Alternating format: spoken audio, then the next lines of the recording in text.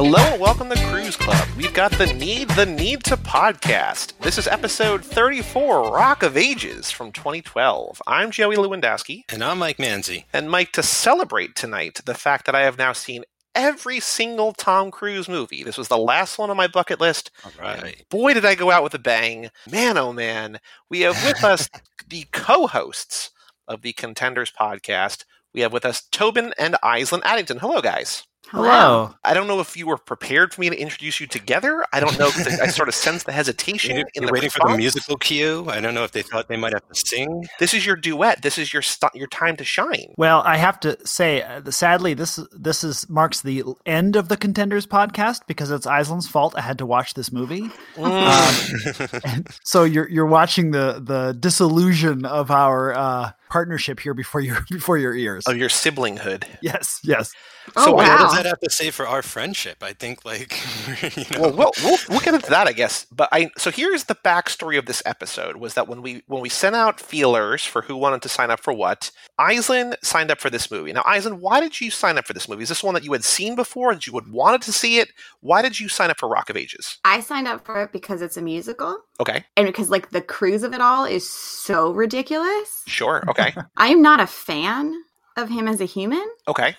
And so I wanted to talk about a movie where my disdain for the character matched my disdain for the human. Now, had you seen this movie before, or you were just assuming you were going to hate him based on the Stacey Jacksonness of it all? Honestly, I'm not sure if I saw the whole thing, but Okay. I certainly screened it while one of the times my mother was watching it. She's a big fan. Oh, okay. Wonderful. one of Love the it. times she was watching it, so she's seen this. Oh, multiple yeah. times. She All right. was, when I told her today that we were recording this, she was so excited. Aislinn signed up for it, and Mike and I were like, we want to get the Addingtons together again. It's fun to record with the two of them. We don't really have the opportunity to do so.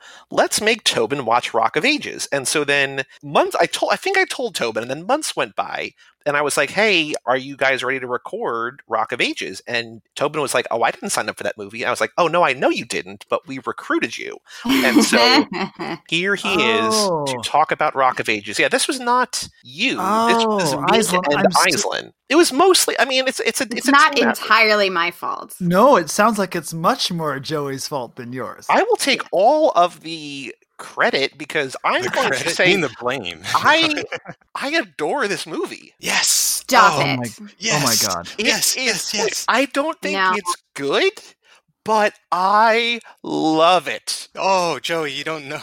I was on. Pardon me, I have to go take off my Cage Club t-shirt. That's fine. Man, oh man. I was so scared, man. Once you said you saw my review and you thought it was insane. Still, you freaked me out with your 5-star Letterboxd review, and then from the beginning. Okay, it's a juking box. Let me do a plot summary first before I get into it. Before Mike and I basically, I guess, talk to each other for an hour while Aislinn and Tobin silently stew in the corner. Here's what the movie is about. So it's based on a musical, a juking box musical.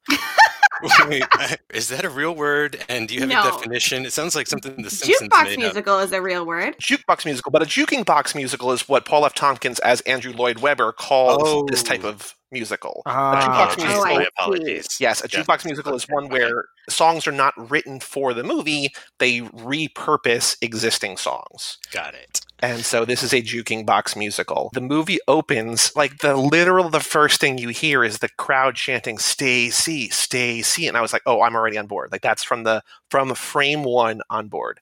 Tom Cruise singing Paradise City. We open in 1987.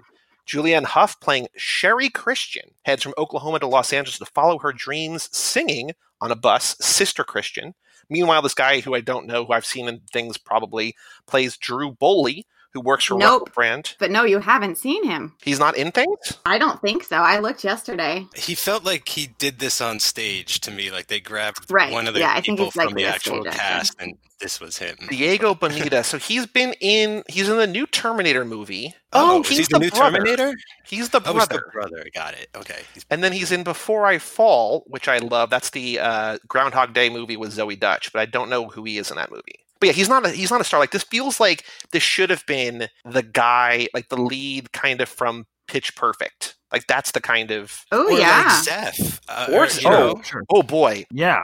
Right. That's a whole other movie then. That's a whole other movie. So then Stacey Jacks, Tom Cruise, is going solo. His band Arsenal is about to play its final show at this place called the Bourbon Club. And that's the rock club that Russell Brand is the manager of, that Alec Baldwin owns. Bryan Cranston, this is so filled with stars. Bryan Cranston is elected mayor. His wife, Catherine Zeta-Jones, vows to clean up the strip.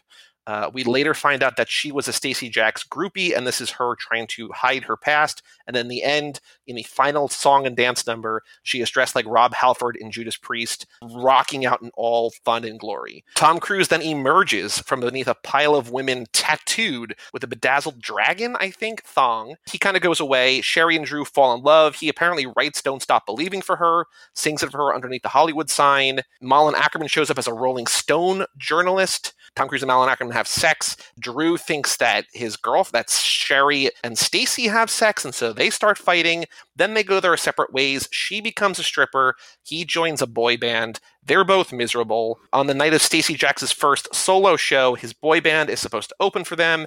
Things go terribly wrong. They reconnect. They sing Don't Stop Believin'. Cut to the end. Everyone is happy. They're singing Don't Stop Believin' on the Stacey Jacks, but now it's Arsenal. The band has gotten back together.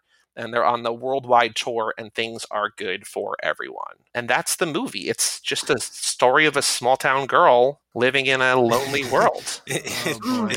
It's basically like, every cliche rock song premise jammed into one movie. Wonderfully done. Movie in quotes, maybe, at times. But so now, before Mike and I spend a lot of time talking about what we like, there's got to be something in here, even if it's just a character or a moment or something. You can't have hated the entire thing. So Tobin, please share with us your favorite moment from Rock of Ages. I feel like this is going to be the most difficult question you have all night, but what is your favorite part of this movie? This is actually not the most difficult question. I think one performer and one performer only escapes this movie with their dignity intact. That person is Mary J. Blige. Okay. I think it feels like she Mm-hmm. wandered in from some other movie and is playing some part in some other movie and retains her dignity, strutting straight through this movie and out the other side.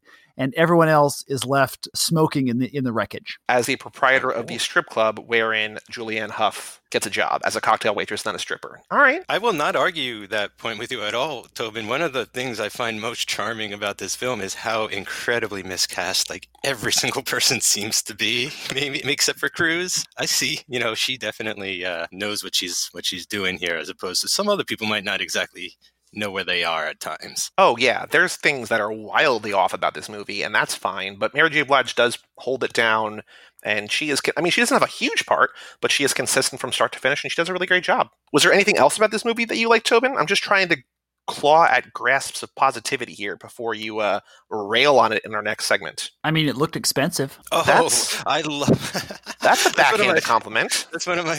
Yes, it is. I used to say that to Dawn all the time, Tobin. Like, that is one of... I'm so happy you said that. It failed to recoup its $75 million budget. However, it still had the 7th biggest opening all time for a musical, so that just says something about the genre, I guess, that it's like, it's not a very profitable genre. It's not one that makes a lot of money, or maybe the moral is don't make $75 million musicals? I don't know. I guess there's a lot of lessons to be learned here. There's a lot of there's tons of lessons to be learned here. I mean, just with like I can understand like liking this type of music, but not what they did to it. Like, that's another shocking thing to me, is how they mashed up. That's the other part, right? Is that fans of this music are not fans of Rock of Ages, right? My mother is not a fan of this genre of music. She's not a big Poison loves head? the musical. Not to my knowledge. It's crazy because it's like the family-friendly rock and roll. Like, there's no devil, there's no drugs. I mean, there's plenty of sex and stuff, right? But it's like, at one point, someone in the movie even goes like, all I need is like my rock and sex. And it's like, what's the other thing? It's like, I don't know. I'm like yelling at the screen. I'm like, the drugs. Like, they, it's just, I don't know. I just find like how incredibly watered down it all is like why is part of why I like it too. All right, now Eisen, what about you? What do you love about this movie? Is there something that you like? Is there something that you love? What is your favorite part of Rock of Ages? I love musicals. Okay. Again, a nice backhanded compliment there, kind of. A I veiled enjoy. compliment. Here's what I have: two things actually. Okay. I really appreciate Julianne Hough for a number of reasons. Mm-hmm. One is that she is one of only a few celebrities trying to bring awareness to a really difficult disease called endometriosis, Okay. which I also suffer from. There just are not a lot of people talking about it. There's not a lot of folks. And so I'm glad that she's spends some of her public time and energy trying to raise awareness about endometriosis. Not similarly, but similarly off track. My other favorite part was watching them in the record store the first time they go to the record store and trying to understand Drew's face. And it seemed familiar to me. And then it came to me. Tobin, remember the time that we were in the car outside the Bon Marché and your Next Generation action figures started to melt slightly in the car? Yes, I do remember that, of course. And so their faces just lost a little bit of definition. He reminded me of that, and that's a great memory I have of us playing with Star Trek characters in the car. So he's like the Bobo Zac Efron. Like things are like a little bit off. Oh, like Bo Zac Efron. Bo. Yeah. Nice. That scene in the record store is jarring. Like it is. They're just like, hey, what's happening? Suddenly burst into song, and then as soon as they're done doing that, he's like, yeah, I got stage fright. I'm like, what the hell? I don't know. I just lost my mind for other reasons too. There's a stretch of this movie, and it's early on, where I was like, oh, we might not hear a single spoken line of dialogue this entire time. Like the first 10 or 12 minutes of this movie are 100% sung, and I was like, oh, this could be amazing. And it's not, but like there's a lot of music. Like it's not like they just burst into song here or there. It's like every time that they have the opportunity to mash up a song or to sing a song, they take that opportunity. They do indeed. Those opening credits are just relentless. Yes. Yes, they are. Mike, I do want to say that we have our Tom crossover checked off here because Colin Hanks made that documentary about the rise and fall of Tower Records, and they're at Tower Records. And so this is the Cruise, not Tom Hanks, but Cruise Hanks connection in that they are in a Tower Records. Very nice. Right? I used to work at Tower Records, the only job I ever got fired from. Cool. What'd you get fired for? It wasn't even my fault, but I was accused of stealing, which I did not do. So I've cleared my name. What were you accused of stealing? Like CDs and VHS tapes. And then when I was in the back room, they're like, well, someone heard you talking about how easy it would be to steal from Tower. I was like, yeah, that's what like everybody talks about all day working at Tower Records, but no one actually was stealing anything. That was my connection. Mike, the time has come for you. What do you love about this movie? What is your favorite part of Rock of Ages? Also, by the way, real quick, did you know this is produced by your boy, Tobey Maguire? Oh, get the hell out of here. What the hell is he doing? I saw that, yeah. I saw that in the credits and I was like, wait, what? Is that some kind of like, he was doing Great Gatsby and he was like getting an itch for musicals and things and, needed to stretch that arm? I don't know. That's weird. From all the way from Spider-Man 3 to Rock of Ages, the Tobey Maguire story. Oh, for Christ's sake. Yeah, doing podcasts made me hate him as an actor, but I might not hate him as much now because I know he's involved with this movie. No, like, to be honest though, like, I understand this is not good at all, right? But like, that is why I expected to just hate it for how bad it was. But somewhere along the way, I couldn't believe like the audacity of this movie at times and like the arrogance, and it shocked me. Like, it just kept blowing my mind, like scene after scene, the musical mashups, Alec Baldwin. I mean, we haven't even mentioned Alec Baldwin. Well, he hates this movie. He hates this movie. He should, but I love it. And like, he's amazing. He should be ashamed of himself. Like, all this stuff is just like the perfect disaster, and I don't want to quantify or classify good or bad anymore when it comes to stuff like this. Like, I just like it for what it is, I guess, or for what I can get out of it. I like musicals. I love rock operas. And maybe that's the thing. Like, this goes off the rails like a rock opera, but tries to be tamer like a musical. It just doesn't have the guts to be like Phantom of the Paradise or something, or Tommy even. I can't pick like a single moment. If I had to, it would have to be Tom Cruise just like probably playing himself, or as close to how he sees himself in the real world as possible. But there's just too much going on here for me to like pinpoint something. So I'll just sort of chime in, I guess, Joey, every now and then with something else I kind of liked about it. So here's some background about the movie. And so Alec Baldwin said he took the part because he wanted to act with Tom Cruise, but he has since renounced this movie, said it's awful, says he won't watch it. He would then later go on to be in Fallout too, so he's going to be in a second Tom Cruise movie, I'm sure one that he likes more than this movie. It's also called a horrible movie. Okay. Not pulling any punches there. Not wrong. Well, yeah, Nope. Not wrong. It Not is wrong. incredibly well made. You got to say that. Like, it is so. No, I don't. I think looks expensive and as well made are different things. And you all know Yeah. I love some terrible movies. I'm absolutely fine with separating film from movie or like good quality or any of that from things that I enjoy. I'm saying this movie is terrible and I did not enjoy watching it. Well, that's a bummer because I don't think it's good, but I also didn't mind that it was bad. Like, I'm not offended by it, but it sounds like you two might be, and I want to know sort of like more about what about this like rubs you so wrong, maybe. Happy to. Okay. I'd like to start with Tom Cruise. Go for it. It's about choices. It's about ego and choices. It's very similar to me to another musical, Hairspray. Which this guy also directed. Yeah, absolutely. I love Adam Shankman. The second Hairspray, right? The remake. Zepp The Travolta? musical version. The Yeah, Zac not the Efron, John yeah, Waters. yes. Yeah. Traditionally on stage, the role of Tracy's mother was played by Harvey Fierstein, and it was like a drag role. Mhm. And that was part of it. Then John Travolta gets in there, and he's like, I am playing this as a woman because it's important, and she's a woman, and blah, blah, blah, blah. And he turns it into this whole thing about him, and it's not about the larger picture. Okay. And I feel very similar about what Tom Cruise did to this part that was meant to have humor, was meant to wink a little bit. He chose to make it very much about him and what he was going to bring and his interpretation and the mirror of fame and like whatever the fuck else. And I don't know. I'm not in either world. So have you've seen the stage production? I've Okay. seen pieces of it. I've not gone to it live, but I've seen chunks of it. The first ever Stacey Jacks Chris Hardwick. was Chris Hardwick. Yeah. Yeah. What? Right. So, Mhm. Whoa. which again, we're not going to get into that either. Right. It's so different. And I'm not saying he doesn't have he's an actor, he's an artist, he can make choices, he can do whatever. But I feel like in both of those instances, you see kind of the difference between the sort of stage, like the camaraderie of we're all putting on a show versus here's my opportunity to play a rock star, regardless of what universe that rock star lives in. Yeah. So Whoa. it was supposed to be satire. The Stacey Jacks character is supposed to be satire. In the pieces I've seen, so please, fans, ring in here. But just in the way that this music is Yeah. not meant to be corny, there's a layer of irony in the whole that we're like boppity boppity bop with every rose has a thorn. Yeah, that's so interesting because I was thinking like Tom Cruise doesn't do comedy. And this No, he does. And He well, has not been.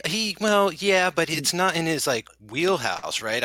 But this felt like a comedic. I'm agreeing with Island that like this did to me feel like it should have been more of a comedic role. Like we're poking fun at a guy like this, or he's poking fun at himself. But I took it as Tom Cruise was like, no, I'm taking this like he's playing this role seriously, and I think that is a detriment indeed. Like it could be an actual genuinely good movie if someone played that part right. I think that there's two things at play here. I think number one, we're in a very interesting era in Tom Cruise's career, which we talked about over the last 4, 5, 6 episodes, where he's taking the types of roles that he's never taken before, where he's playing Les Grossman, the studio director, the balding, overweight, hairy, oversized forearms movie part in Tropic Thunder. He's playing essentially Marco Rubio in that one movie, right? Like he's doing all these movies that like he had been such a certain thing basically from the time he literally ran on screen in Endless Love until say 2007-ish, right? So for like 25 plus years, he was one thing. And then I think as he was getting older or maybe as he was getting bored or whatever, he has pivoted. And I think that we have covered and this is a very strange era in Tom Cruise's career. And I think recently over the last like 5 years or so, He's kind of rebounded back to what he once was, just like an older version. But we are in a very strange time where he's doing things that he's never done before. And I think in that regard, it's fascinating. I also think that Mike and I love this movie because this is exactly the kind of thing that he and I have wanted Nicolas Cage to do from the very beginning. Yeah. Like, we've wanted him to be in a musical so bad, or a Western, but for me specifically a musical, that I don't think we're ever going to get that. But like, this is exactly the kind of thing where we're like, oh, yeah. Like, I didn't know this existed. I didn't know to what extent anything happened here, but I was like, oh, this is what I've been looking for from Cage and know that I will never get. That all said, if he had played it more comedically, it might have been better. But I also think that other actors, and this is coming from me who knows nothing about the original or any other version of this other than Chris Hardwick played the Stacey Jacks role, but it seems like everyone is kind of playing it a little bit too seriously. And is everyone supposed to be a little comedic? Like, is it supposed to be funny across the board to an extent? Or is everybody's supposed to be serious and then he's the one that we're lampooning? That's a good question too. Like, I could tell you, I know Paul Giamatti knows what movie he's in, right? I mean, when he, like, I can't even believe if like he doesn't, his mustache does. But that's a great question, you know? Like, I don't even think that the movie knows what movie it's in sometimes, because like the one thing that really tanks it for me is like the female lead. What was her Julianne Hough? The character. She's not rock and roll. Like, she's a pop girl, right? Like, she opens her mouth and she sounds like Britney Spears, where she should open her mouth and sound like Four Non-Blondes or something like that. And like, that's what I'm saying is like, there's such a sort of like mishmash, not just with like the mashup of the music, but also like style and stuff, that it gets like so off track, it loses itself like all over the place. Again, I mean, that's what makes it bad, but also on this end, that's why I was just like laughing the whole time, losing my mind and having like a great time watching it. So the other thing that I want to point out to Aislin's point, and this is not meant as a rebuttal because I don't know the artist or the decision behind the art or whatever, and I am calling this art. So Tom Cruise took voice lessons for this movie for 4.5 months, and he rehearsed 5 hours a day to get his voice ready. He did push-ups and ab work. He basically transformed himself into a rock star. And I think visually, whatever you want to say about his performance, the way he plays his character, visually he looks the part. Like, he looks amazing. And Mike, by the way, if your next 9 tattoos are not all of the tattoos that he had, you're doing something wrong. Like, I want the guns on your hips. I want the dragons or whatever over the nipples. I want the entire back, like the whole like tramp stamp at the top of his back. Like, all of that needs to be on your body in the next year. Just throwing that out there. The Stacey Jacks special. Exactly. But the other thing was that he saw it, according to IMDb, and again, who knows if this is true or not, that he was terrified to be in a musical, but saw it as a personal challenge to overcome. And this is me reading wildly deep into this. But I can see him taking this, that he likes the source material or whatever, but then gets in his head so much that he's like, this is something that I'm afraid to do. I want to make sure I do it great. And just the way that he is as an actor, bringing such intensity to everything, maybe that kind of overshadows other elements of the character. And I can see that kind of happening, that he's like, I want to make sure I do this right, that people know that I can sing, that they know that I can do this. And if I poke fun at myself, it might cheapen that. And I don't know if that's true or not, but I can kind of see that as like an explanation of why things went this way. It's tough, right? Because like, it's not that he even has a bad voice, but if you look at something like Les Mis, right, where Russell Crowe is just toughening it out, right? Like, he's just doing it, right? Like, you know, he knows and everything. Like, I almost feel like a little bit more self-awareness definitely would have gone a long way on his part. I think he might have gotten like Axl Rose syndrome, where like he trained and spoiler, he did base his performance after Axl Rose and Jim Morrison. But I don't know if you could see that in the character, but he did try to model himself after Axl Rose. Absolutely, like the Jim Morrison comes through. But then again, like maybe that's the thing, like he got in his own head in that direction, where it's like, look at him in real life, he's such a huge celebrity and star, and now on top of that, you add all of this rock star mentality he's going through, and for some reason he's trying to be like method this time around, and like that, maybe that got into his head too, and just could like screw with a performance for anybody, really. I also think, and this doesn't necessarily have to do with Cruise, but maybe it does, but over the overall performance, the overall movie, is that the musical, the performance, the stage production, whatever, had this critical praise and cult audience, and it was a hit, and it was popular enough that they wanted to adapt it into a movie, which is how we wind up here, right? And so they offered to John Carney, who directed the film Once, which is a beautiful movie, and Falling Slowly is incredible. And he said no, because he said he doesn't really know. No kidding. He doesn't know the type of music, and he also didn't want to have a $75 million budget movie. He's like, that's not really for me. And so then they turn to Adam Shankman. Basically, everything about this movie that is different from the play is Adam Shankman saying he wanted to, quote, fix what was wrong with the play. Basically, what that meant was that he took it from like a kind of a racy R-rated thing into just this PG-13 sort of suitable for most audiences. Like, this is the most prim and proper strip club I think you will ever see. Like, the first outfit that Julianne Hough comes out on stage when she's officially a stripper as opposed to just a cocktail waitress is adorned in a way that I find it's impossible to strip out of. Like, it is closed in like every regard, and there's no nudity, and everything feels like, look at this seedy underbelly, but we're going to make sure that like, your 12-year-old can see it if she wants to. And it's a weird kind of blend where this should be, like, when Catherine Zeta-Jones is trying to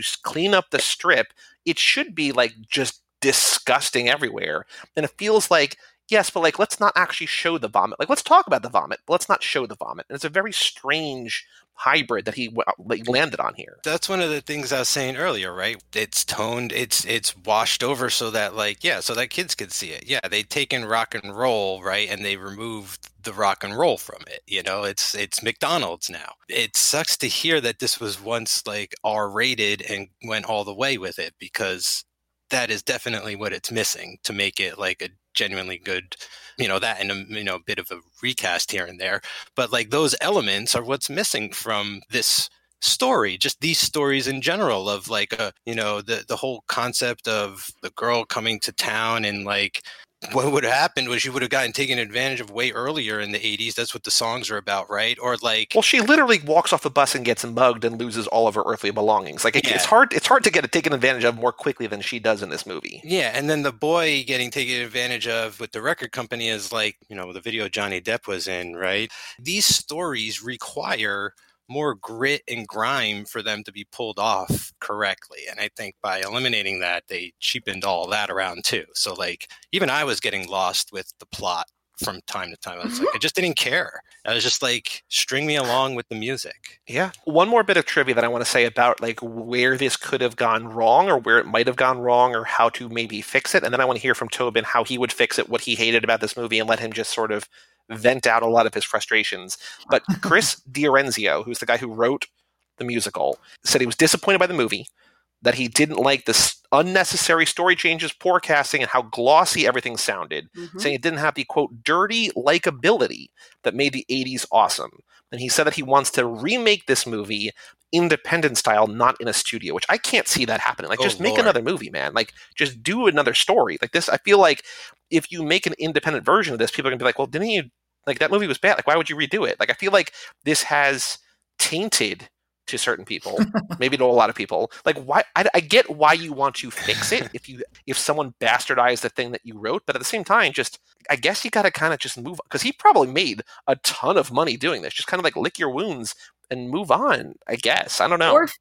Or film the stage production live. Yeah. It's funny, Joey, how you're like, nobody liked it. Why would you remake it? And, it seems like all we do are remake movies people liked in the past. But, like, that's the perfect reason to remake this movie. I know.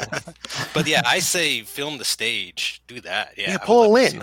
Just film Hamilton and just get it out there in 3 years or whatever that's coming out. Yeah, as if that's the first time that's happened. No, I know. I just don't know. I don't know musicals. I'm new to this world, and every time I see one, I'm just like, oh no, I love this, and why did I deprive myself for 30 years? Even Cats. Oh, I love Cats. Cats is the greatest. Cats was the one I was clinging on to for dear life. Oh my God. This is the level that I'm comfortable at. Cats is mind-blowingly bad. I can't handle Cats. I also do want to say that there are two versions of this movie, and I watched the extended cut. There's 2 hour and 16 minute versus the 2 hour and 3 minutes. So I don't know what the extra 13 minutes I added, but like, I'm assuming it was the best stuff.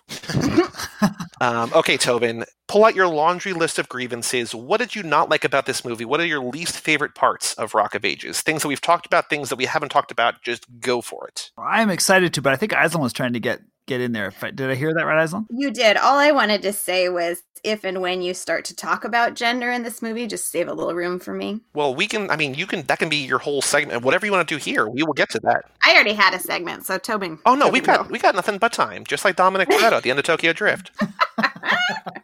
Well, I will leave the gender aside, although, I'm so curious to hear what Aislinn says. That was the point at which I went from like being desperately bored with this movie and wanting it to be over to outright loathing it. There was one particular scene in particular, and then it just never recovered. I think this movie is pretty terribly conceived, shot, costumed, cast, edited, and definitely directed.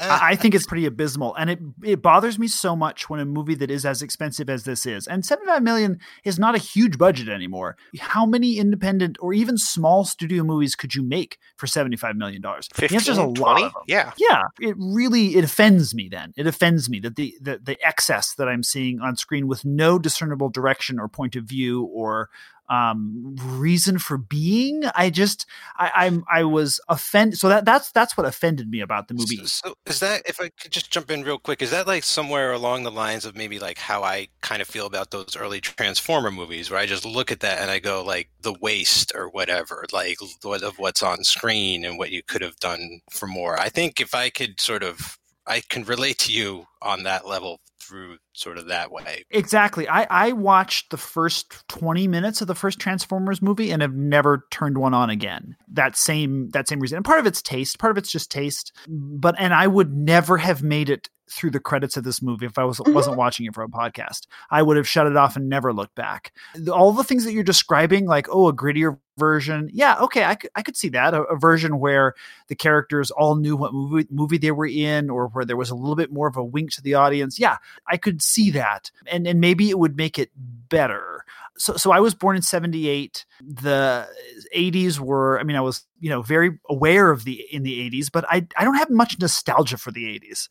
So that element is there too. Like, it's just not for me. The movie's just not for me anyway. I've never been drawn to see the stage show. And as Aislinn knows, we grew up on musicals. I know stage musicals and movie musicals of the sort of, the heyday, as well as more modern things pretty thoroughly. And there's not a lot of things I wouldn't go see. This is not a show I would see anyway. So I should say that up front. I'm coming in with priors like, I don't really give a crap about Rock of Ages to begin with. I did not expect to be so bored. I did not expect to be such an excruciating experience to watch. I really, truly felt bad for all of the performers in the movie. In every scene, I just didn't. Yeah, I don't know. There's nothing, like I said, apart from Mary J. Blige, there is nothing I liked about this movie. Well, I will say that like the biggest sin that a movie can be to me is being boring. And I was not bored here, but like if you were bored by this movie, I can absolutely understand why you would hate it, because there's nothing worse than feeling like I'm just wasting time. Like, if it's what bothered me the most about Joker last year, it's not the worst movie I've ever seen, but it takes a great performance by Joaquin Phoenix and surrounds it by such mediocrity in every other regard that I'm just like, I can't find anything else enjoyable, and you wasted that one thing. And then if you take that one thing out, it's just like, oh, there's nothing. It's like, it's not good. It's not bad. Like, I can't laugh at it. And it's not new. Right. You know what I'm saying? Like, everything in there has been seen before. I'm right there with you. Like, if you're bored by this, by all means, I'm just fine. Like, Mike and I are with, like, this is not boring to us. This is just like ludicrous to the extreme. Like, it's just, what is happening? But if you were bored, I totally understand that and get that. That's really what I kind of wish the movie was, and why I was really kind of excited to see it was, this could be like Trainwreck bad and fun to watch crash.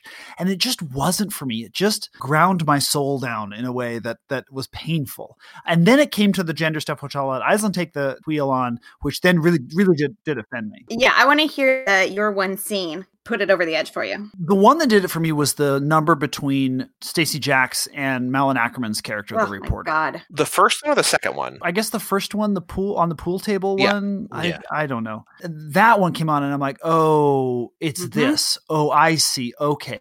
I was done. I moved to loathing in that moment. Yep. Was that the same? Did you have that feeling too? Yes, but I knew that was coming. The whole thing in the way that they do any of the relationship gendery stuff is just so tropey and so essentialist. Even from like Girl Off the Box, which Right. Again, right. if you're being satirical and you're saying something about that trope, great. If you're just using it, there's a moment in 30 Rock, you know, a young woman gets off the bus and is singing like the song from Annie and then turns and says, "Do you know where a young prostitute can find her way?" And like, that's the joke, right? It's not a farm girl, whatever. Right. They're just such low-hanging fruit, if you will. Even in the portrayal of how to be a rock star, to be predatory, to be harem-y, to have all these, this pile of women. Like, there's nothing new or interesting about that other than it's, you know, it's just gross. I have a lot of trouble with the Alec Baldwin, Russell Brand. Yes.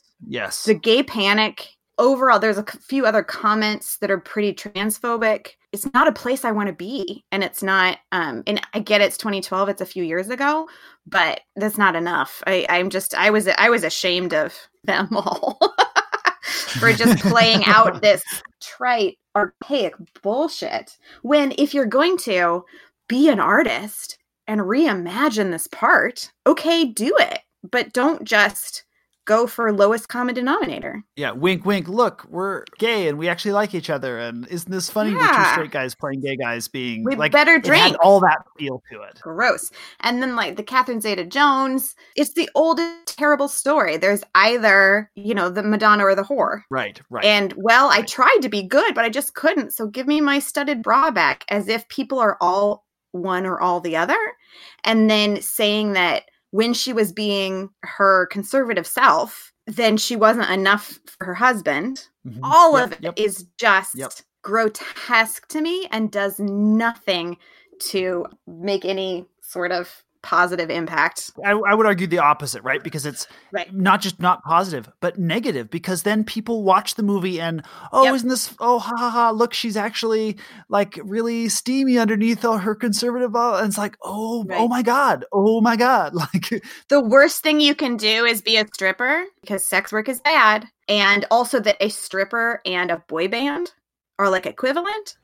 I just can't. And you bring up the idea of the trope of the quote unquote girl off the bus, right? And there's two ways, right? Like you can take that and sort of satire in the ways that you're describing. You could also take it as like people do show up in cities. Things can go horribly wrong for people too. And I think of Mulholland Drive as an example of one that so wildly diverges that, where you have the off the bus, you know, here I am in LA, and then like just ruined by the end of the movie. And there's ways to sort of to tackle that have any sort of semblance to reality. And this just doesn't even seem to be aware of what it's doing. It's just like lowest common denominator, everything. That's like, that's a recipe. It's just a cartoon of stereotypes. And I think that's why, and this does not maybe bode well for our taste, but I think that's why Mike and I love it, is because like, it's so lazy. Like it's so amazingly underwhelming. Tasteless, like, and I don't know, maybe it's the shock value, like I can't believe someone would do this is part of it to me, you know, and just trying to find the entertainment in it. But I agree, and I also feel like none of that stuff even is relevant to this movie. Like the Catherine Zeta-Jones plotline and all that stuff doesn't even need to be here. There are ways. Like the only thing the guy seemed to do was like take something that might have worked and ruined it for everybody. That's absolutely right. You know, those are problems through and through here. And the weirder thing is like, this is you're right. Made in 2012, trying to depict the 80s. Why not just make it take place in 2012, and then you can change things so that they're not so stereotypical and boring and something we've seen. I don't think that was the problem, honestly. It wasn't. I'm not an 80s expert at all. But none of the things that I just complained about are tied specifically to the 80s. I think it's another layer of what's wrong with the movie. One, it doesn't do the 80s very well. And two, it doesn't do justice to people. Characters. Yeah. They're not really characters, right? I guess they're just... No. I think where I'm coming at with this and why I'm able to turn a blind eye to most of this is that it's such a different look for Cruise. And I feel like as we've gone on in Tom Tom Club, and I keep saying this both on the mic and off the mic, Tom Hanks is I think undeniably a good actor, but he bores me. And I don't mean that in a bad way, but it's just like, we know what he's going to do. the best thing that we can see him do is lose himself so completely in a role that like you forget it's Tom Hanks, like which we saw recently in Castaway. But I feel like in every movie that we watch, we kind of know what we're going to get with Tom Hanks, to the point where like even with Road to Perdition, which we just watched last week, he's cast in this role that is so totally against type. And then by the end of the movie, it is still wildly back and like, it's like, oh, this is why you cast Tom Hanks. With that whole track of this dual podcast experiment, we know what we're getting with Tom Hanks in every single movie. With Tom Cruise, there is chaos, and I don't know what to expect. And I feel like this is, for his performance alone, whatever it could have been or should have been, or satire or comedy or whatever, nothing that we have seen in the first 32, 33 episodes of this podcast has prepared me for what this was going to be. And I think for that alone, I was like, this is crazy. Objection, Your Honor. Go for it. We talked about Magnolia. That's this character. He plays the Magnolia, like that satire in the hands of a brilliant writer and director who knows exactly what he's trying to get out of both Cruise's star power and lunacy, the character that he's written, and the friction between those two things. And this read to me as Tom Cruise saying, people really loved me in Magnolia, and I almost got an Oscar nomination, so I'm going to play that again. And then he does that same thing here, except in the hands of a different kind of filmmaker with a different kind of movie, and it falls completely in the garbage can. I think we've seen this before. We've just seen it better. I think he's aiming for camp in a way that he hasn't before. Like, I think that there's a difference between satire and Magnolia feels more like the camp. That's part of the point of that role, is like he shouldn't be camping it up, but he is, and that's why it worked better. But here, that's Joey. I think that's what I'm missing is like, I agree, like it's chaotic, like it is very over the top and out of control. But I almost wonder if he went a different direction, like it could have been even better. Like it could, like I don't know. It just doesn't feel like there's any control, which is, I guess, what I want. But like don't want? I don't know. Maybe a better way to phrase it is that I don't know what I'm getting from movie to movie. And I feel like if you go to see literally the last movie we talked about in this podcast is Mission Impossible Ghost Protocol, which is Tom Cruise's maybe best movie of all time. To go from that movie to this movie, like it's such a tonal and absolute whiplash in every regard. It's not that I didn't know what to expect, that I hadn't been prepared for this, because to your point, Tobin, we have seen a version of this, a better version of this, whatever, in Magnolia, and probably in some other things too. But there's something special about the unknown of it all, like going from one to the next and not knowing what kind of thing he's going to do next. And I feel like it's something that we saw with Nicolas Cage too, where he could do any genre. And now Color Out of Space and that whole debacle, whatever aside, sorry, Mike, like he's sort of falling into a pattern here. But like, I think Cruise, even now where it's like decidedly like less than stellar, like I said, Ghost Protocol, maybe the best movie or whatever, but like consistently in the 80s and 90s, like he's making the biggest movies in the world. He's the biggest action star in the world. Like things are different now, but I feel like there's still something where you don't know what you're going to get. And I think that's exciting. And I think maybe it wasn't that I didn't know how to prepare for this, but it was just like, I didn't know that he had like that we were ever going to see this, and we saw this, and it's like, oh my God. Maybe I'm having trouble with the premise of this conversation, okay. But I feel like it's apples and oranges to talk about a Tom Cruise vehicle versus a movie that features a performance by Tom Cruise. You know what I mean? Like, I don't think of Magnolia as a Tom Cruise movie. I don't think of this as a Tom Cruise movie. The Mission Impossible series is built around him and his character. Right. He's the auteur of that series. Yeah. I don't think you can compare the influence or even the, you know what I'm trying to say? No, I do. And I think that comes back to the inherent flaw in the way that Mike and I do these podcasts, is that we're not watching it.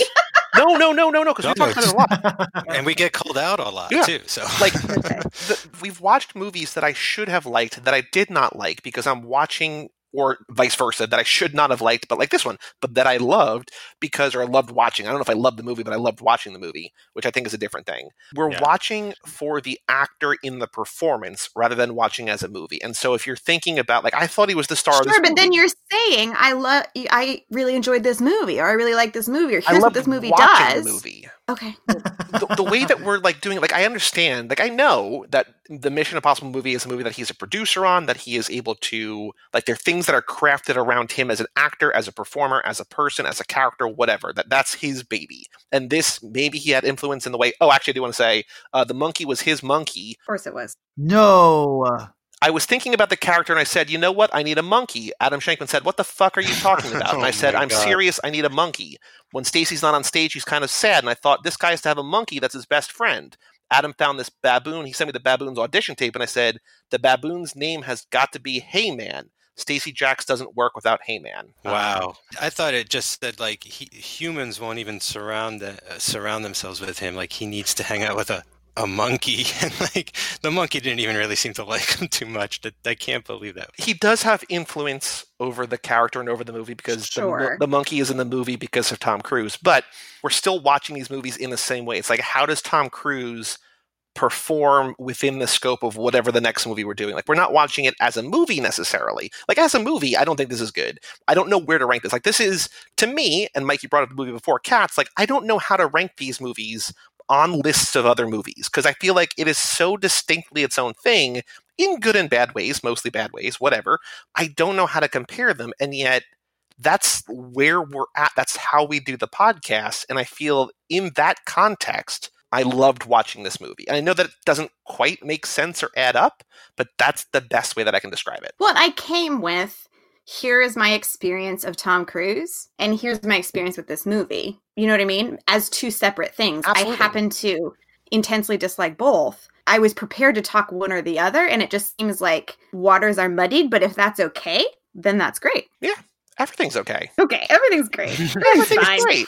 It's tough. I feel like we kind of ran into this problem, I think, with like Keanu along the way, where he stopped being the lead, or quite frankly, was hardly ever the lead of his own movies that he was in, you know? And like, that's hard to really do a show about when the movie isn't their movie per se. And I think this movie at times wants you to take Tom Cruise's character as the lead character, but he shows up a half an hour late. And as soon as they establish him, like they cut away and they go into the other storylines. Like there's just not enough room for everything here. You know, if you want to make it a Tom Cruise movie, there's a lot you have to do. But yeah, I think Tom Cruise wanted it to be about Stacey Jacks, but I think the story is meant to be about Sherry and Drew, which is not a lot better. Which is weird because we didn't find this with other times that he sort of toned himself down, or not toned himself down, but didn't have as much screen time. I'll just say that. Like when he didn't have as much screen time, he's not doing stuff like trying to take over the movie. And I think that's when you mentioned Keanu, like when Keanu sort of receded to the background of these movies, like the movies he was doing were like inherently more interesting, like movies like The Bad Batch and movies like The Neon Demon, where he's not the star, but he's able to like give it his all in the 10 or 15 minutes he's on screen. You're like, holy shit, like what is happening? And here, you know, like we talked about with Michael, and we talked about Lions for Lambs. We talked about Lions for Lambs. There's such a delicate balance in that movie between the three stories that like you want more of each, but you're not feeling overwhelmed that it's not taking away. Like that works, I think, in that regard. And it does feel like he's in a different movie, but I think that's kind of like the perverse joy that I like about this, because it's like I want more of him, but like it almost would make sense if he's not in the movie at all. Oh yeah, no, it's what contributes to it being more broken, for sure, absolutely. Like therein lies my joy of it. Two quick things. One, on the Keanu smaller roles, that kind of thing. This is not as bad as Generation Oh God. which we watched for. Cool. We found Thank you. Yeah. All right, cool. So just to put that out there. The second is that, and this is not unique to Cruise or a new thought, but looking at his filmography, especially after he kind of became super famous, it seems like his performances depend a lot on the director, in some degree the material that the person's working with, either because the director knows exactly what to do with Cruise, which it feels like somebody like Doug Liman in Edge of Tomorrow or American Made knows how to use Cruise. Christopher McQuarrie is the same thing. I'm not sure that he's not a Kubrick necessarily, but he knows exactly, I think, what to do with Cruise. Nobody was able to wrangle him in this. You know, and maybe it's true, I guess, for this, I'm saying this for all the performances, like just sort of misguided from the beginning.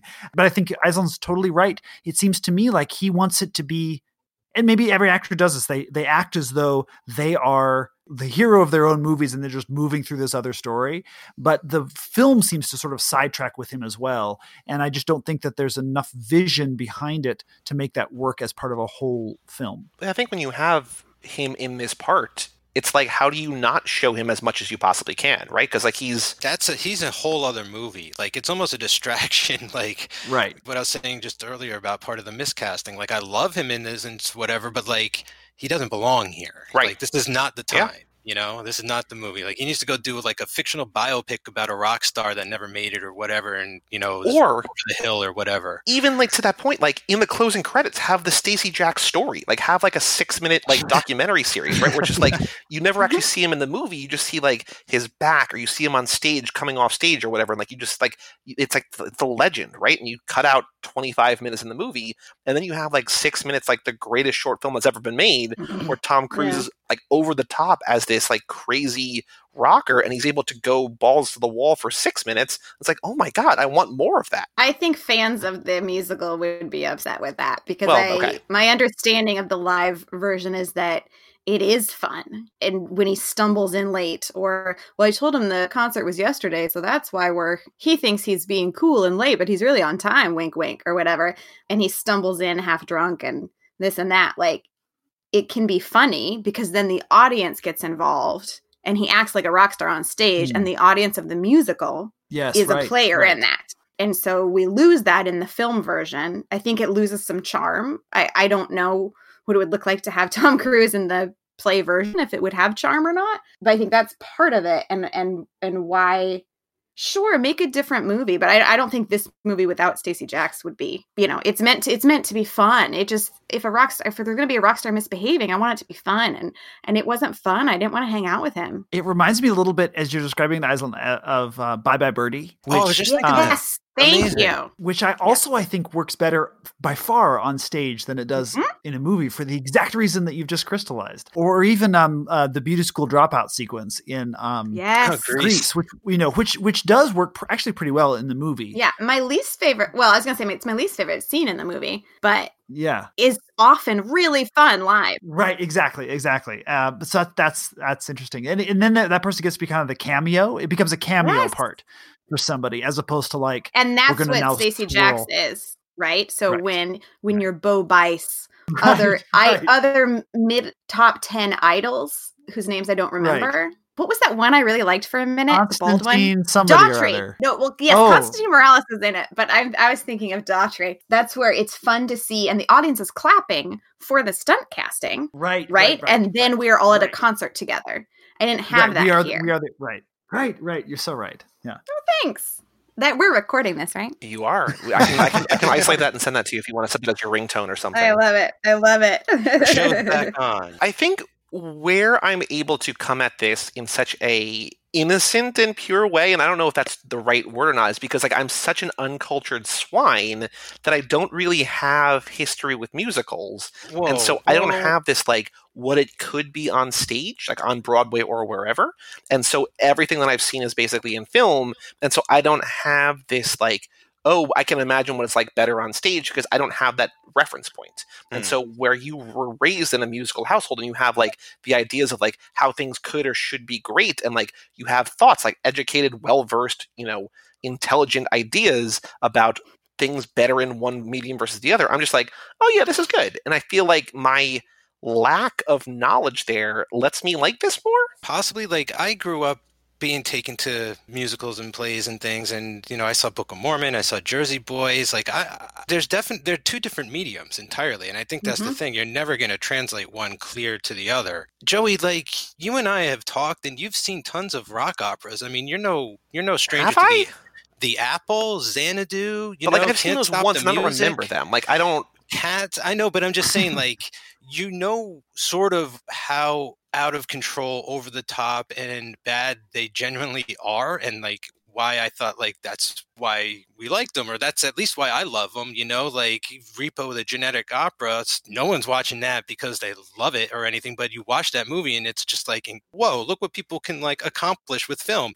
Like there is just sort of an awe to the genre in general when it comes to movies that I don't think anyone's ever gotten it right, really. Like from Hair to Jesus Christ Superstar, like they're all crazy, out of control. Even like Rocky Horror and The Wiz, which are like some of my favorites. Like there's still insane moments in these things that are like, what is happening and what is going on? And so like I don't feel like you really need to be sort of cultured with the stage necessarily if you've seen stuff in this genre of film. I thought that was sort of part of the reason why you found this so sort of charming and were into it, was because you like, I don't know, enjoy it on those levels. But. Maybe. I mean, there's something extreme about this in ways that I haven't seen often, if ever, right? Like, and not that it's a one-of-a-kind movie, but it's like, there's something here that is different from most things, right? Like, I don't think so. I think it's super pedestrian, honestly. Again, then it comes back to the way that we're watching this movie, and I think it's the cruise element of it all. And even if we've seen that before, it's like in a field of 34 movies that we've watched, there are not many examples of this. And I think that's where I'm looking at it from. Yeah, it's the only example of this. Like, I would wager, Joey, like, from the beginning, we were, like, kind of, like, blindsided by how good the movies Tom Cruise was in from the start, you know? And, like, consistently, like, wow, like, this is... And then this, like, comes along. It is shocking, you know what I mean? Like, we really haven't seen anything like this before on every level. So I'm with you on that. We have 8 more movies to cover until whenever Mission Impossible and Top Gun 2 come out. Like, whenever coronavirus allows movies to be released again, right? So we have 8 more movies. 7 of those, the only exception is maybe The Mummy, but The Mummy is also kind of... 7, at least of the 8, are just like Tom Cruise movies. Like, there's 2 Mission Impossibles, there's 2 Jack Reachers, there's Edge of Tomorrow, there's Oblivion. Like, there's movies that, like, an American Made. Like, these are the movies that are like, they're Tom Cruise things. And I feel like this is also special, and special might be the wrong word, in that, like, it's the last time we're ever going to have a movie that's not a Tom Cruise movie, if that makes sense. Like, this is the last, like, this is the end of the Hanks Golden Mile that we've been talking about. This is like everything else from here on out. I mean, there's great movies. Like, Edge of Tomorrow might be his best movie. The next 2 Mission Impossible movies are incredible.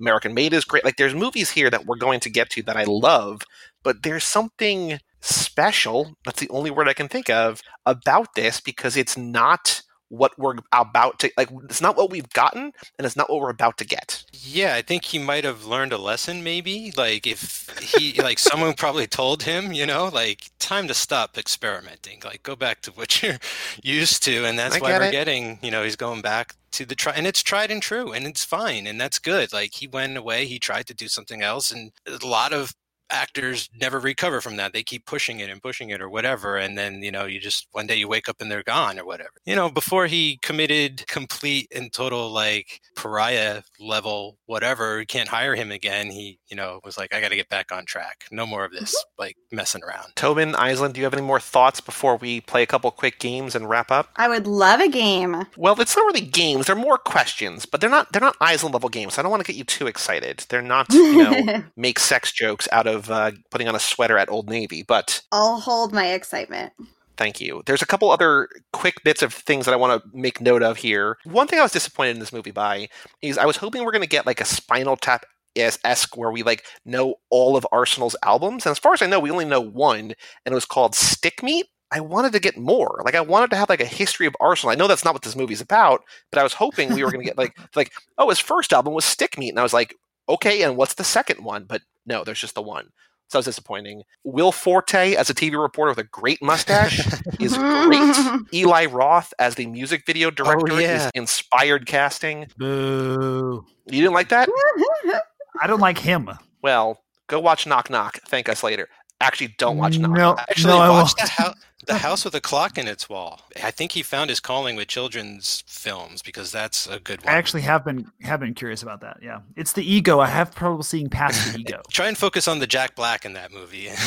Who should have been in this movie? Why wasn't Tenacious? Or the Kate Blanchett, right? That too, yes. Mike, why do you want Jack Black in every movie? I've just been watching a lot of Jack Black YouTube during this whole thing ever since it started. I mean, Mike texted me today. He's like, I really liked Onward, but I wish Jack Black was in it. And now he's saying he wishes Jack Black was in this too. Like, because these are like rock and metal related, you know, and like he's all and that's like his persona and the D and everything. And I don't know, he's been putting a smile on my face. Yeah, I totally agree. I think Jack Black or Nicolas Cage as Stacey Jacks would have been a big step forward. We're not progressive or regressive here in terms of that, so let's hold off on that. Mike, what was your last comment? What was your last note? Okay, Joey. So this blew my mind. Like, I could not believe what I was hearing. Tom Cruise goes to talk to Alec Baldwin about putting on a show, and he's like, after we're done, we're going to burn it to the ground. Oh. And he keeps talking about setting the place on Billy fire. the arsonist. And committing arson. And it took me all the way back to his very, very, very first performance on screen in Endless Love,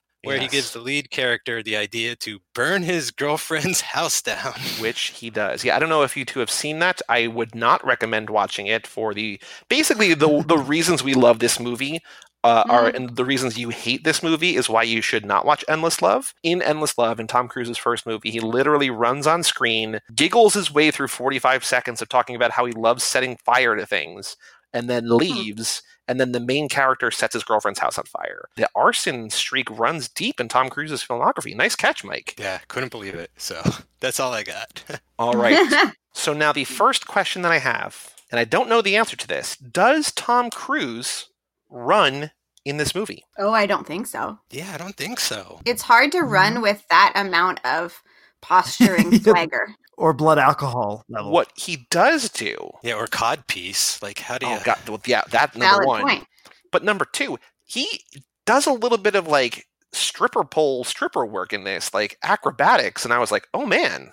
Wow. Yeah, he's No, very, that's different like, skill fluid. set. Oh, absolutely. But I was just like, we have not talked about that yet. We've been talking for more than an hour, and we have not talked about him as a stripper for a minute before he and Julianne Hough decide we don't want to have sex with each other. The other very important question that we have is that we found someone on Twitter named Harperfect who said you can replace Tom Cruise's name in any movie with the name Lightning McQueen and not a thing would change.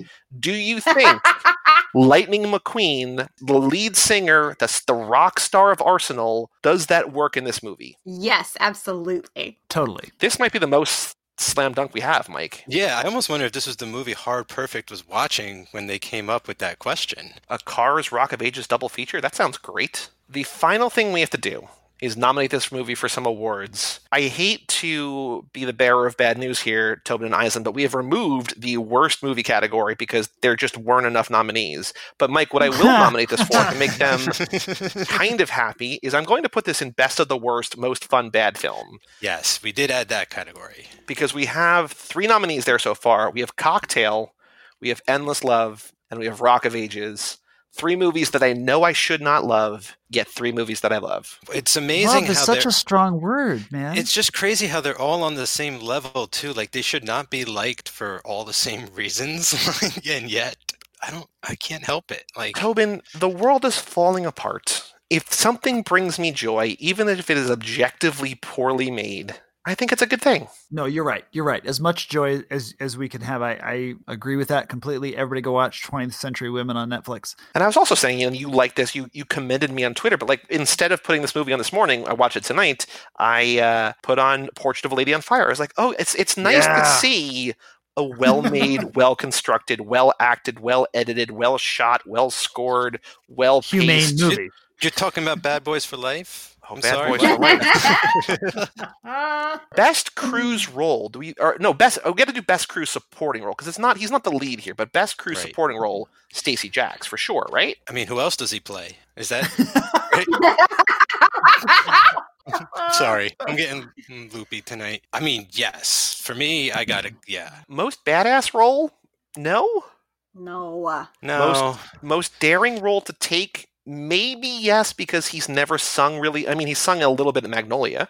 Yeah, but not featured like this. No, I don't think it's too daring because I feel like he was so down for it. You know what I'm saying? Like even though he'd never done it before, like it's playing or at least he's playing up a lot of his own strengths, it seems. Like, he just seems really comfortable doing whatever he's doing, I guess is what I'm saying.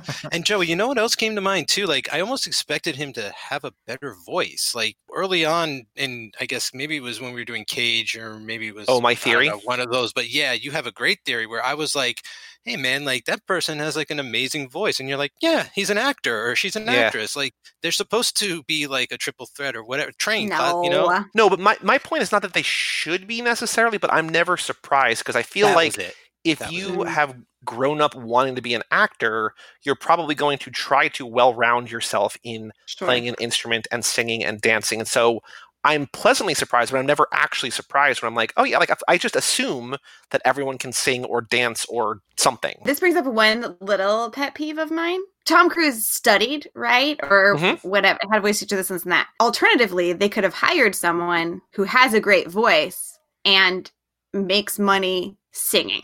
And this bothers me in all musical film adaptations of musicals. Particularly, it was so prominent in Les Mis that was mentioned earlier already. There are people who do this on Broadway all the time. Rami Malek lip syncing and stuff is what I was thinking. Right. That too. I think, and this is something that Kara has talked about a lot before. Kara Gaylor Regan has talked about disabled actors, and the movie Skyscraper with Dwayne Johnson where he's missing a leg. And it's like, well, why can't you cast an actor that's actually missing a leg? And I get that and I agree, but at the same time, you're trying to make money, and if you cast Tom Cruise in your movie, you're going to literally make millions and millions of dollars more just because someone is going to go see that movie. So I understand and I agree that if you can cast someone who can really truly sing and be a rock star and be funny and whatever, cool, but they're not Tom Cruise. Sure. I just want to be very clear that that's not the same representation argument, race and ethnicity or disability status. It's a different conversation. It's more like idealized casting. That's sort of where I'm lumping it in, right? Like, why can't we have the best version of everything in all things? Right. No, I think no, business. I think it's, yes, I agree. I understand why. Understand why. You're very smart. I'm frustrated by it. Thank you. I'm frustrated by it because I know there are so many people who have worked so hard at that craft that could do that part, like you say, with all the talent and charisma and humor and whatever. But we get it, Tom Cruise. And you're right. It's a stunt cast. And so that one bothers me less. But could we surround them with other people, right? Does it have to be Malin Ackerman and Russell Brand and Alec Baldwin and, all these movie stars? It's all stunt cast, It's all stunt cast. And so I think that's part of what bothers me a lot is I just feel like this movie is a film without integrity. Yeah, that's for sure. Here. But it's funny because I was thinking throughout this, I was like, where's Dee Snider? Like, where's Eddie Vedder? Like, there's real people they would not be in this movie. No, but I mean, just not this version of the movie. But I mean, there are rock cameos in this movie. Yeah, but I'm just saying, like, I think you could stunt cast the Stacey Jacks role with someone like. There's got to be like a lead singer out there, like at the time. Chris Cornell or something. I know, rest in peace now, but Adam just Levine. No one else is really. Yeah, like there are people that could do that have the voice, have the lifestyle to draw from and stuff. Oh, I do want to say, though, in terms of stunt casting, so Julianne Hough obviously was cast in that role, but that role was considered, or Taylor Swift was considered for that role. Well, there you go, right? Because, I mean... I do think Julianne Hough is like probably the best part of the movie. Is she? Or is it just because I have a crush on her? It might be that. I mean, I think she's perfectly fine in it. Yeah. But you're also talking to someone who enjoyed her performance in the Footloose remake, so I'm probably not the right person. I love a dance movie too. There's nothing wrong with that. Anyway. And then the role of Constance, which is the Malin Ackerman role, Anne Hathaway and Amy Adams were both offered that role. Again, huge movie stars, but they were both filming superhero movies at the time. I can still hear if you close your eyes, you can hear Amy Adams laughing at being offered that role. Yep. Agreed. That someone would think she would take that role. You say that as she's filming Batman vs Superman. Yeah, well, but she was enchanted. Yeah, to be fair, right? Like when I think of her singing, I think of her in that princess dress. I guess I don't know. And then when I think of Anne Hathaway, I can't get Les Mis out of my head.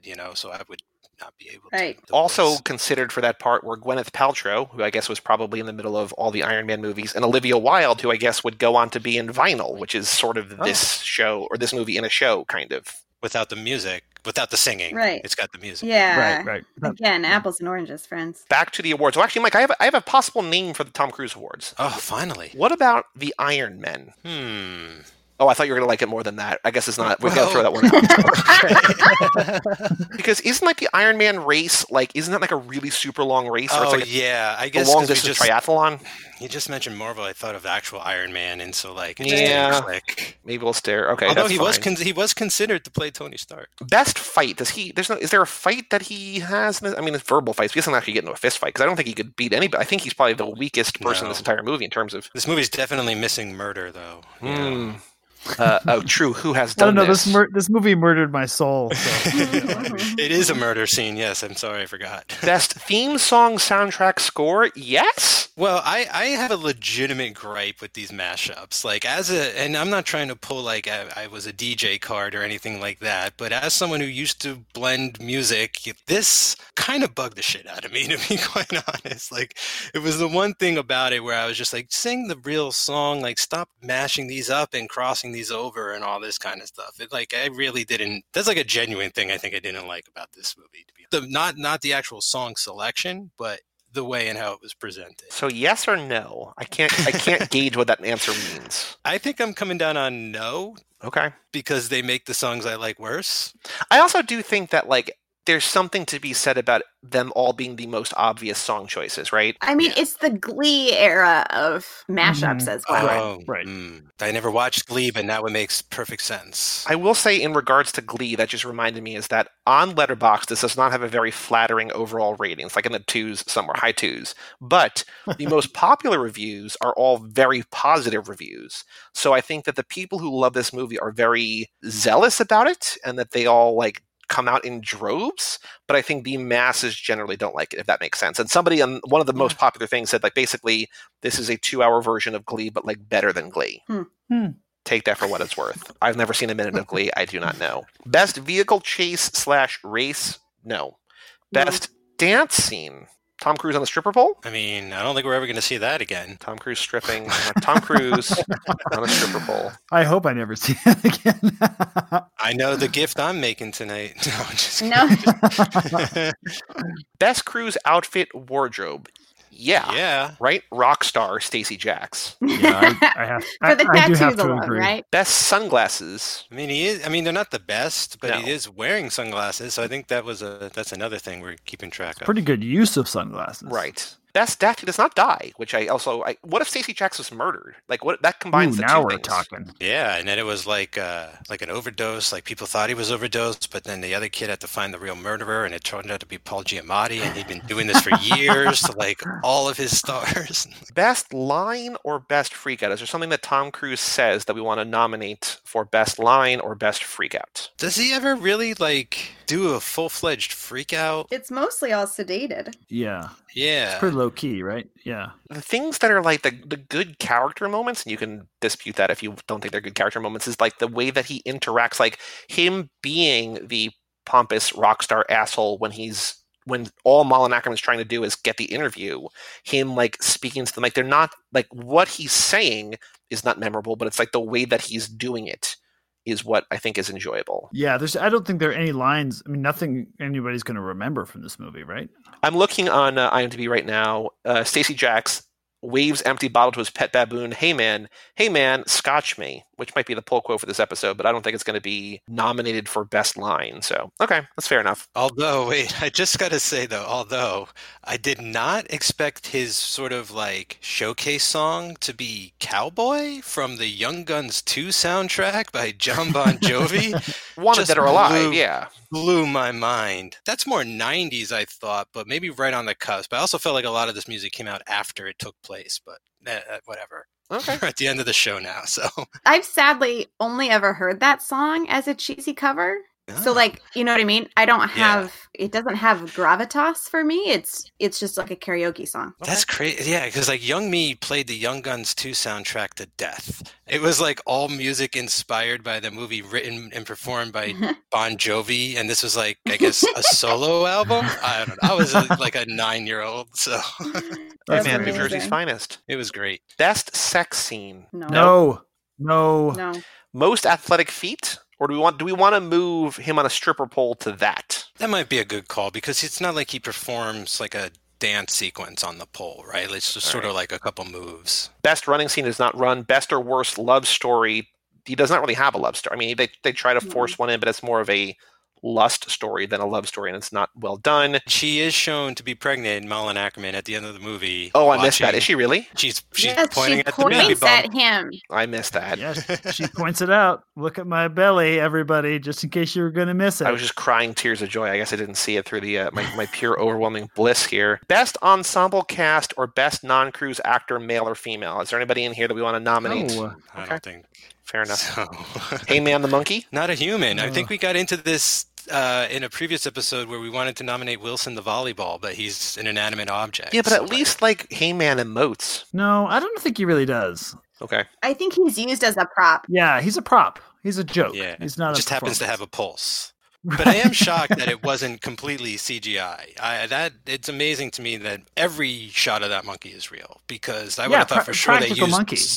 I thought for sure they used some as a reference, but nowadays I thought that they knew better. That now they could make CGI anything they want animal, that they would do that. It's safer. Yeah, Andy Serkis wouldn't come in for this one, so they had He to. turned it down. Practical Monkey is a better band name than Arsenal, so I think that they should have taken that line that Tobin just said and made the band name Practical Monkey. We got 4 nominees here. Best of the Worst, Most Fun Bad Film, Best Cruise Supporting Role, Best Cruise Outfit and Wardrobe, Most Athletic Feat. So I think even if you hate this movie, which 2 of us did, I think those are pretty fair, good nominations. So, Sure. All right, so Mike, next week, well, actually, hold on. Next week, over on Hanks the Memories, we've got a film that is a slightly different caliber, a slightly different quality than this one. I will not say whether it's better or worse, but it is a film called Catch Me If You Can.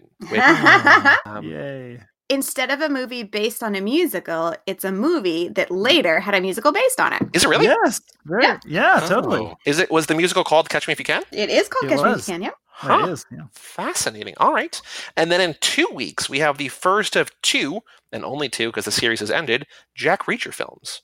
Going from action cruise in Mission Impossible to whatever's going on here, back to action cruise in Jack Reacher with also Werner Herzog. So we got the Paul F. Tompkins at the beginning, the Juking Box musical. We've got the Paul F. Tompkins at the end Oh. with the Werner Herzog. Thank you, PFT. Nice little bookend. And thank you to the Island and Tobin team, the Addington siblings. Thank you both for joining us and venting your frustrations about this movie. Thank you for joining us. If you too want to speak about your podcast, your monthly The Contenders, which this month, as this episode comes out, you'll be talking about, hopefully, fingers crossed, knock on wood, Widows. That's right. We made an attempt to record an episode about Widows, had a great time doing it. It's a wonderful movie. And then all kinds of technical difficulties ruined our recording. And so we are going to have that conversation again, or maybe even a better conversation. I'm worried that my sincere attraction to Cynthia Erivo is going to come off practiced now because I've gushed about it at least once. I think all you'll need to do is watch it again right before we record. And That's true. You're right. It'll You're be right. genuine It'll again, all, right? it'll all come back to me now. Yeah. But for all things Cruise Club and The Contenders and all 27 shows in the network, including our newest show, Hard to Believe, which is now every other Wednesday, you go to cageclub.me, facebook.com/cageclub, or at Cage Club Pod on Twitter and Instagram. Email us, RUN, at cageclub.me. Come back next week on our Hanks for the Memories feed for Catch Me If You Can. Come back in 2 weeks right here for Jack Reacher and all 34 or whatever episodes of Cruise Club in the Vault. I'm Joey Lewandowski. And I'm Mike Manzi. And that was Island Addington and Tobin Addington of The Contenders. And we'll see you next time right here on Cruise Club. Love is like a